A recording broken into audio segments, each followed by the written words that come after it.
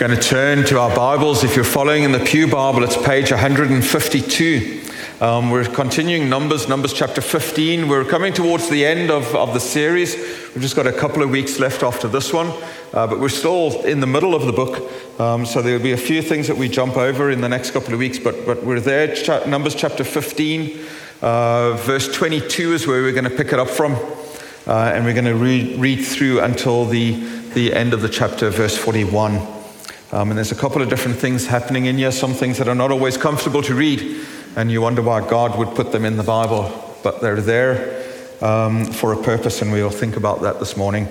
So Numbers chapter 15, picking up at verse 22. Now, if you unintentionally fail to keep any of these commands the Lord gave Moses, any of the Lord's commandments to you through him, from the day the Lord gave them and continuing through the generations to come, and if this is done unintentionally, without the community being aware of it, then the whole community is to offer a young bull for a burnt offering as an aroma pleasing to the Lord, along with its prescribed grain offering and drink offering and a male goat for a sin offering.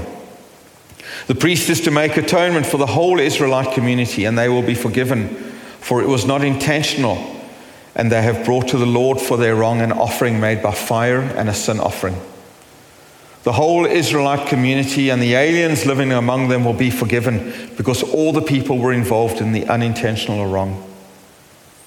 But if just one person sins unintentionally, he must bring a year-old female goat for a sin offering. The priest is to make atonement before the Lord for the one who erred by sinning unintentionally. And when atonement has been made for him, he will be forgiven. One and the same law applies to everyone who sins unintentionally, whether he is a native-born Israelite or an alien. But anyone who sins defiantly, whether native-born or alien, blasphemes the Lord, and that person must be cut off from his people. Because he has despised the Lord's word and broken his commands, that person must surely be cut off. His guilt remains on him. While the Israelites were in the desert, a man was found gathering wood on the Sabbath day. Those who found him gathering wood brought him to Moses and Aaron and the whole assembly, and they kept him in custody because it was not clear what should be done to him. Then the Lord said to Moses, "The man must die. The whole assembly must stone him outside the camp." So the assembly took him outside the camp and stoned him to death as the Lord commanded Moses. The Lord said to Moses, "Speak to the Israelites and say to them, throughout the generations to come, you are to make tassels on the corners of your garments with a blue cord on each tassel. You will have these tassels to look at, and so you will remember all the commands of the Lord, that you may obey them and not prostitute yourselves by going after the lusts of your own hearts and eyes. Then you will remember to obey all my commandments, and I will be consecrated to your God. I am the Lord your God, who brought you out of Egypt to be your God. I am the Lord your God." We end our reading there, and we thank God for that word. Let us pray.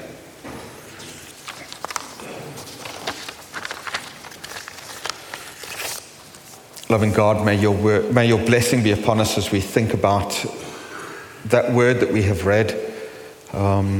Words that you have given to a nation that existed in another time and another place, so distant from ourselves, but your living word that speaks truth to us even today. Even the uncomfortable bits. Loving God, may we not be dismissive of it, but may we rather allow your word to speak to us, to study us, to teach us about ourselves and about you, so that we can draw closer to you, so that we can recognize that your ways are important and that they bring life. And we pray this in the name of Jesus. Amen.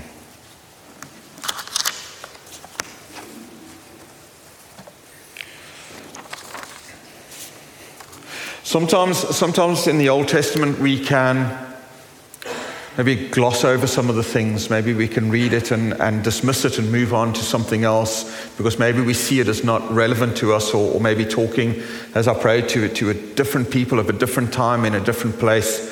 And sometimes when we think about the way Jesus speaks to the Pharisees in the Gospels, his criticism of how they use the law so rigidly in a controlling way, that we can quite easily get the impression that living under the law was hard. That it was all about trying to live a rigid life that lacked any real experience of God.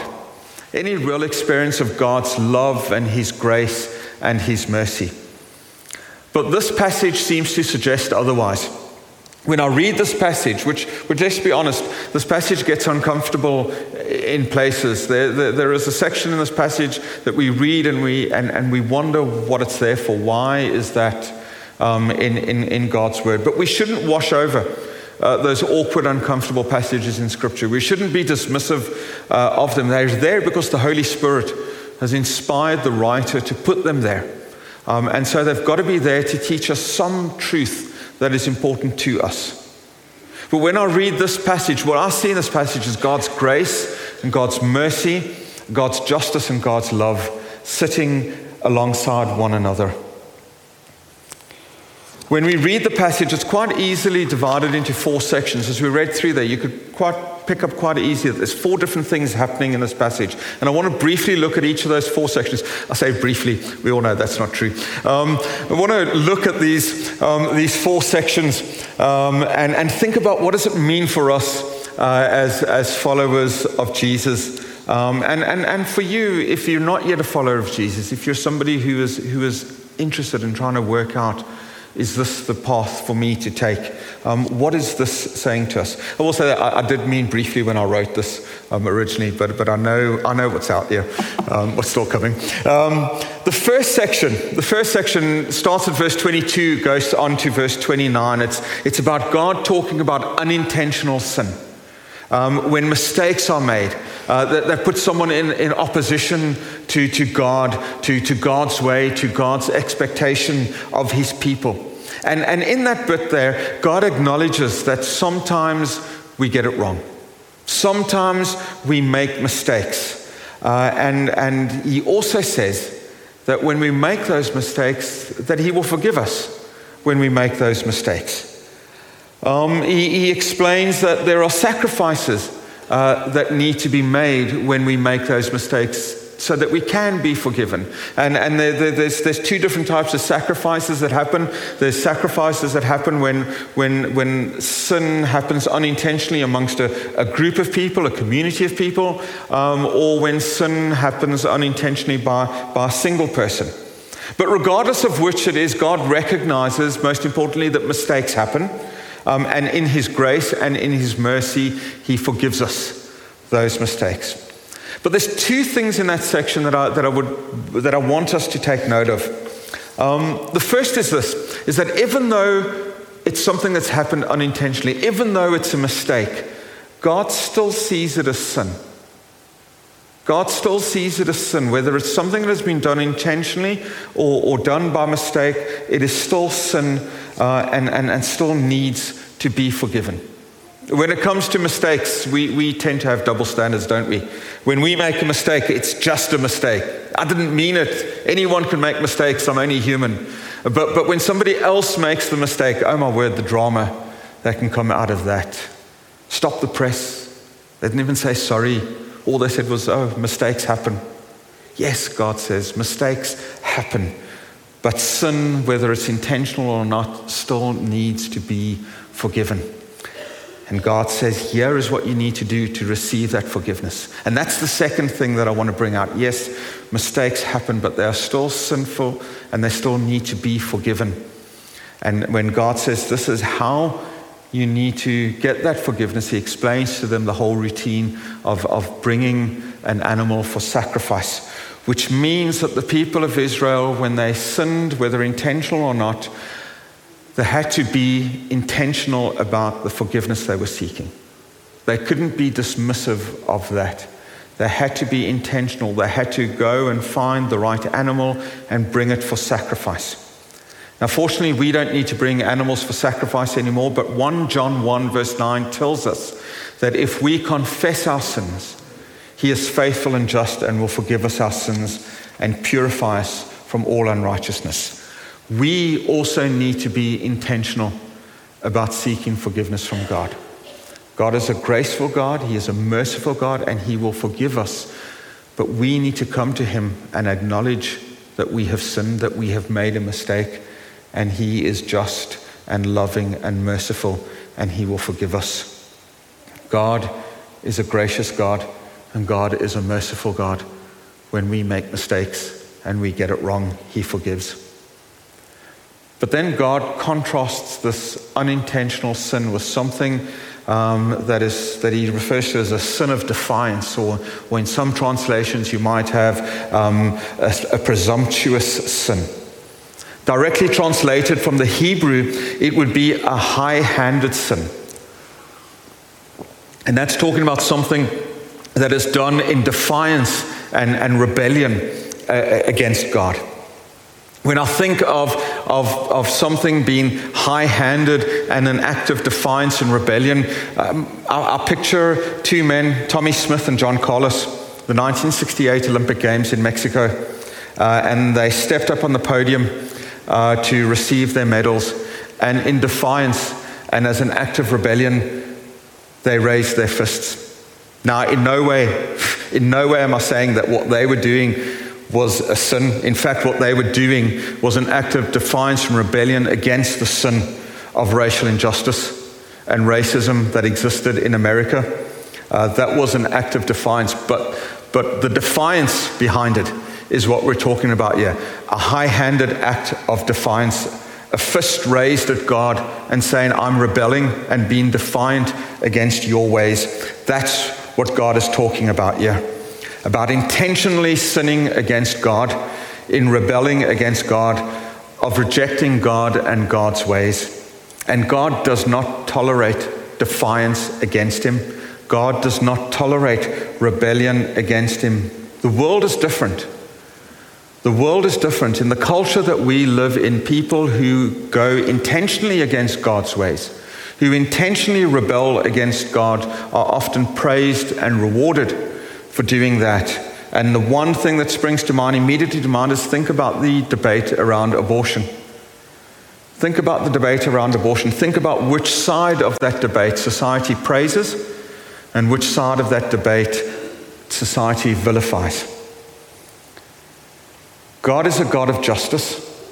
So when we unintentionally make a mistake, when we unintentionally step out of line of God's ways, one of the translations of that word that is translated to unintentional is to sway. Think of when we were living in Cookstown, we lived on the main street. There was a nightclub down the road from us. We saw a lot of people swaying as they came along on their way home. But that's what the word is referring to, of that being under the influence of something else that leads us away from God's way. But God forgives and brings us back. He's a God of justice. He is willing to forgive us when we unintentionally make mistakes. But if we intentionally rebel against Him, if we raise our fist at Him and said, I'm not doing it your way, God, I'm doing it my way, then God treats people like that in a different way.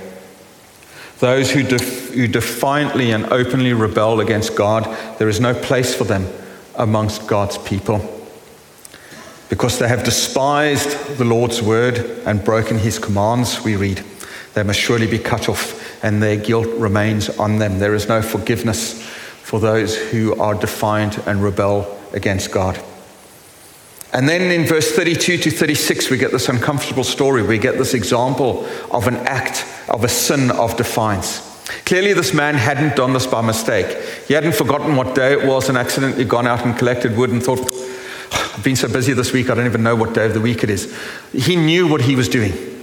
He knew exactly what he was doing. The people of Israel knew about the law of the Sabbath. This man knew about the law of the Sabbath. They knew why it was there. It was there to provide them rest that they needed before they moved into the busyness of the week and the work that lay ahead of them. But it was also there because it was setting aside a day that recognized, not that the day is holy, but that the God who blessed them with that day is holy. It was recognizing that there's nothing that I can do that's more important today than acknowledge God. But this man decides otherwise. He's effectively thumbing his nose at God. He is saying that God is not holy, God is not sovereign. My rights are far more important than God's law. My right to collect firewood on this day is far more than God's expectation of me to acknowledge him as holy and this day as a day that he has set aside for me. And so by rejecting God's law, he rejects God. And as harsh as the story is, as difficult as the story is, the important truth that this story teaches us is that those who reject God are only destined for death. There is no life for those who reject God. That is the only thing that the world can promise them. Death and taxes, but death. Death is the only promise, the only guaranteed outcome for people who live according to the way of the world and reject God's way. But those who choose to live within the law, those who choose to follow the law, will experience God's grace and mercy. And those who choose to live outside of the law, who choose their own way rather than God's way. It sounds a bit like the Garden of Eden, doesn't it? Choose their own way rather than God's way, which leads to death. That is the truth that we learn from this story. But Jesus is the fulfillment of the law. Jesus tells us that. He's come to fulfill the law. And so when we think about what happens there and we think about people living within the law, following the law and choosing not to follow the law, we can replace the word the law with Jesus and we get the same important truth shared with us. Those who choose to follow Jesus will experience life and grace and mercy that only God offers. But there is no place in the kingdom for those who choose to reject God. There is no eternal life. There is only death and exclusion from God's eternal kingdom for those who reject God, who reject Jesus, who openly rebel against what it means to be a follower of Jesus and saying, I'm going to do things my way, not his way. I remember saying in one of our Bible focuses maybe a month ago, that we were talking about the end times, and we were saying, when the end times come, when Jesus comes, at the end of time, everybody gets what they want. If you want Jesus, you get Jesus. If you want to reject Jesus, you don't get Jesus. You either are in the kingdom, which is what, if you're a follower of Jesus, what you want to be, or you are outside of the kingdom, which is what those people who reject Jesus essentially saying that they want. They don't want to be part of his kingdom and follow his ways. But here's the thing. God is a God of love, and God doesn't want people to be outside of the kingdom. God doesn't want people to spend eternity apart from him. He wants them to follow his ways. He wants them to choose him, and so he does something to make it possible for people to come into that relationship with him and stay in that relationship with him. What we read here is that in that last section is that he says to them, here's what I want you to do. I want you to take little blue tassels. I want you to tie them onto your clothing. So every time you look at them, you remember. You remember who I am. You remember what you're supposed to do to stay in a good relationship with me. You remember what you mustn't do. You remember what the consequences are of stepping outside and being rebellious against me. You remember all those things. Tie them to your clothes. Look at them, remember. The only reason he chooses blue is because blue was a color in the wilderness, was associated with holiness and the law. The Ark of the Covenant that contained the law was covered in a blue cloth. If you went into the tabernacle, there were blue curtains. The high priest had blue on his robes. So that blue was a reminder to them when they saw it was, don't forget God, don't forget his rules. Let me make sure that I'm doing right. And that's particularly helpful when they were in a place of temptation. To be able to look at that and go, no, I'm a child of God. I'm not a child of this world. I follow God's ways, not the ways of the world. My identity is not in the sin that I'm being tempted to commit. My identity is that I'm one of God's people.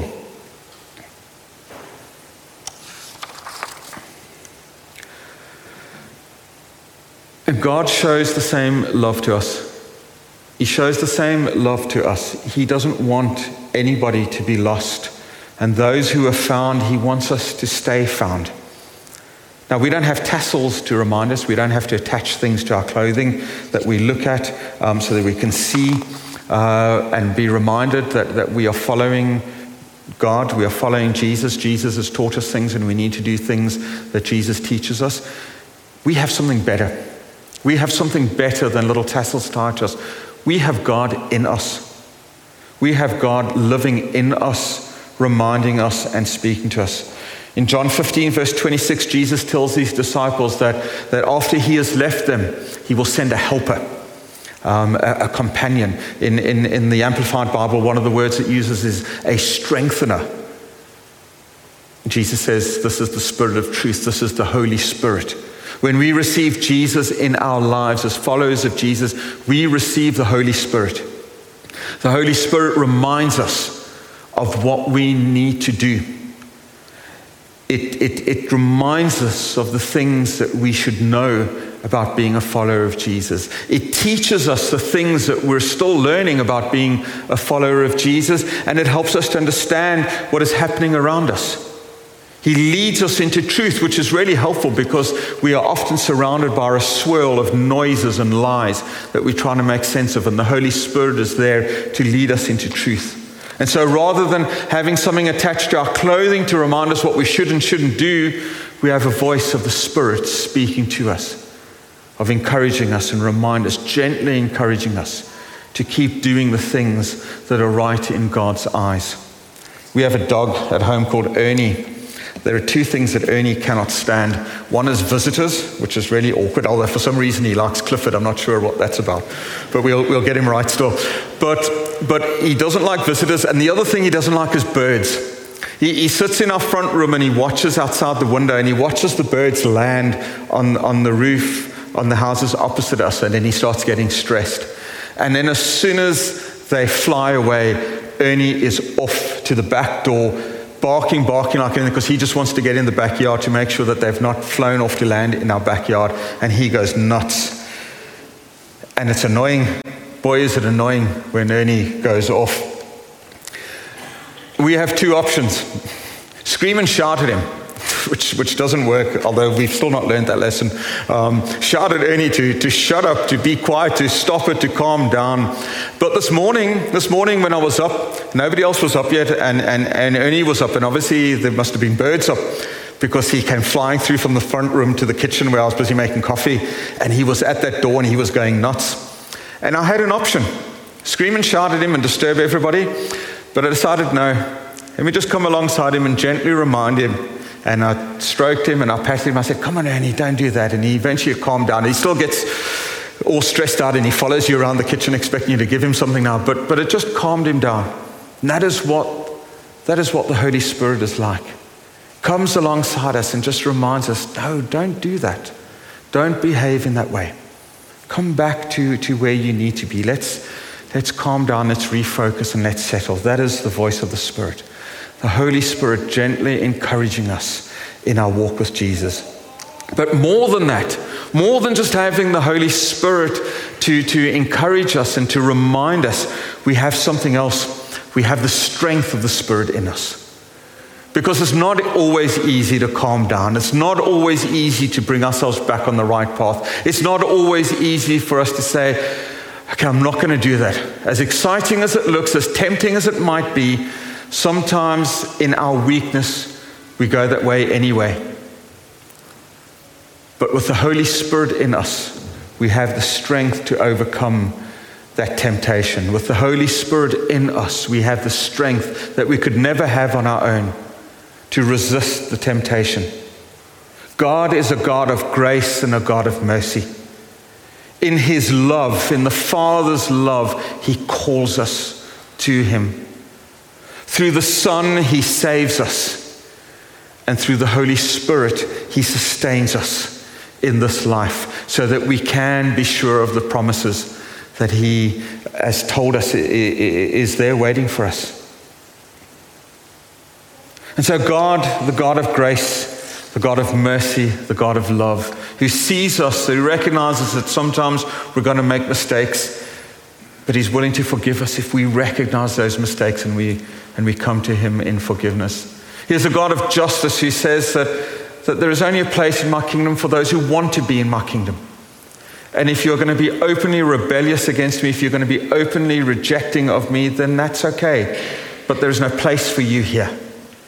And so those people find themselves outside of the kingdom. And he is a God who wants us, who loves us so much that he doesn't want us to be led astray. And so he sends his Spirit to live in us, to be our guide and our comforter and our strength. And then one last thing, very conscious that this passage takes place as the Israelites are journeying through the wilderness. They're in a place where there is no beauty and no life and nothing to sustain them. And perhaps that's where you're at right now. Perhaps this is the journey that you run, and things are hard and tough and difficult right now. This passage reminds you that there is a God who loves you. There is a God who is merciful and gracious towards you. There is a God who also wants to say to you, you might not think things are working out that well right now, and you might think that following me is a waste of time. But he is reminding us what awaits those who choose to step away from God and do things their way. The temptation might be there to say, where is the benefit in me following Jesus right now? What am I getting out of this? This passage reminds us that what we're getting out of this is so much greater than this world could ever offer us. Because ultimately, whatever good this world offers us, whatever pleasure, whatever joy and happiness this world offers us, is only temporary. The only thing that guaranteed from this world is death. But God offers us life. Life eternal, life abundant. So hold on. Don't let go, because God's not letting go of you. Walk with him. Stay with him. We also have a cat. Our cat tends to wake us up, or tends to wake me up in the middle of the night because it just wants company. Because we have a dog, it never goes out during the day, so it's got to go out at night. I'm the sucker that it wakes up. Woke me up a couple of times last night, so if I look tired, that's the reason. Every time I woke up, there was a song in my head I could not shake. And so I want to read you some of those words of that song, because I'm thinking that song's for us today. Maybe it's for someone here today. We sang it in Cafe Explore on Wednesday evening. And I kept waking up with this line. I just want to speak the name of Jesus over every heart and every mind, because I know there is peace within your presence. I speak Jesus. If you're in the wilderness right now, if you're struggling with things, if you're trying to make sense of things, then I want to speak the name of Jesus over you this morning. I want to say to you, don't let go of him. If you're trying to make sense of life and you haven't received him yet, then I want to say the name of Jesus to you today. Because that song goes on to say that his name is healing. Your name is power. Your name is healing. Your name is life. Break every stronghold. Shine through the shadows. Burn like a fire. God is a God of grace and a God of mercy and a God of love. And if you want to experience that, it is through the name of Jesus. Hold fast onto that name. Pursue that name and never let it go. Whether it's in the wilderness or whether it's in the valleys, whether it's on the mountaintops or on green pastures and around refreshing waters, it's always the name of Jesus that carries us through, and that we can find joy and peace and love and rest no matter what we're going through right now. Let's pray. Thank you, Jesus, for your name that is above every other name, the only name by which we are saved, the only way by which we come to the Father and his kingdom. You are the way, the truth, and the life. We cling to that. And so, God, whatever we are going through now, whether we are sitting here or we are at home watching this online, whatever that it is that we are struggling with and finding hard. And I think particularly those people, Lord, that are watching online this morning that are maybe finding it difficult to pick themselves up and come here and meet with us on a Sunday morning. There might be very good reasons. Lord, there might be very good reasons that it's difficult for them to leave their home. But if all that's keeping them from us is maybe just feeling that I'm not ready yet to be with God's people, then I'm saying to you now that is the time to be with God's people. You are a God who brings us into a community, and you are a God who loves us through that community. And may we hold fast to that, the God of grace, the God of love, and the God of mercy. Your amazing grace that sets us free, that saves us, that sustains us. Thank you, Jesus. Amen. Please stand with us as we sing our final song, Amazing Grace.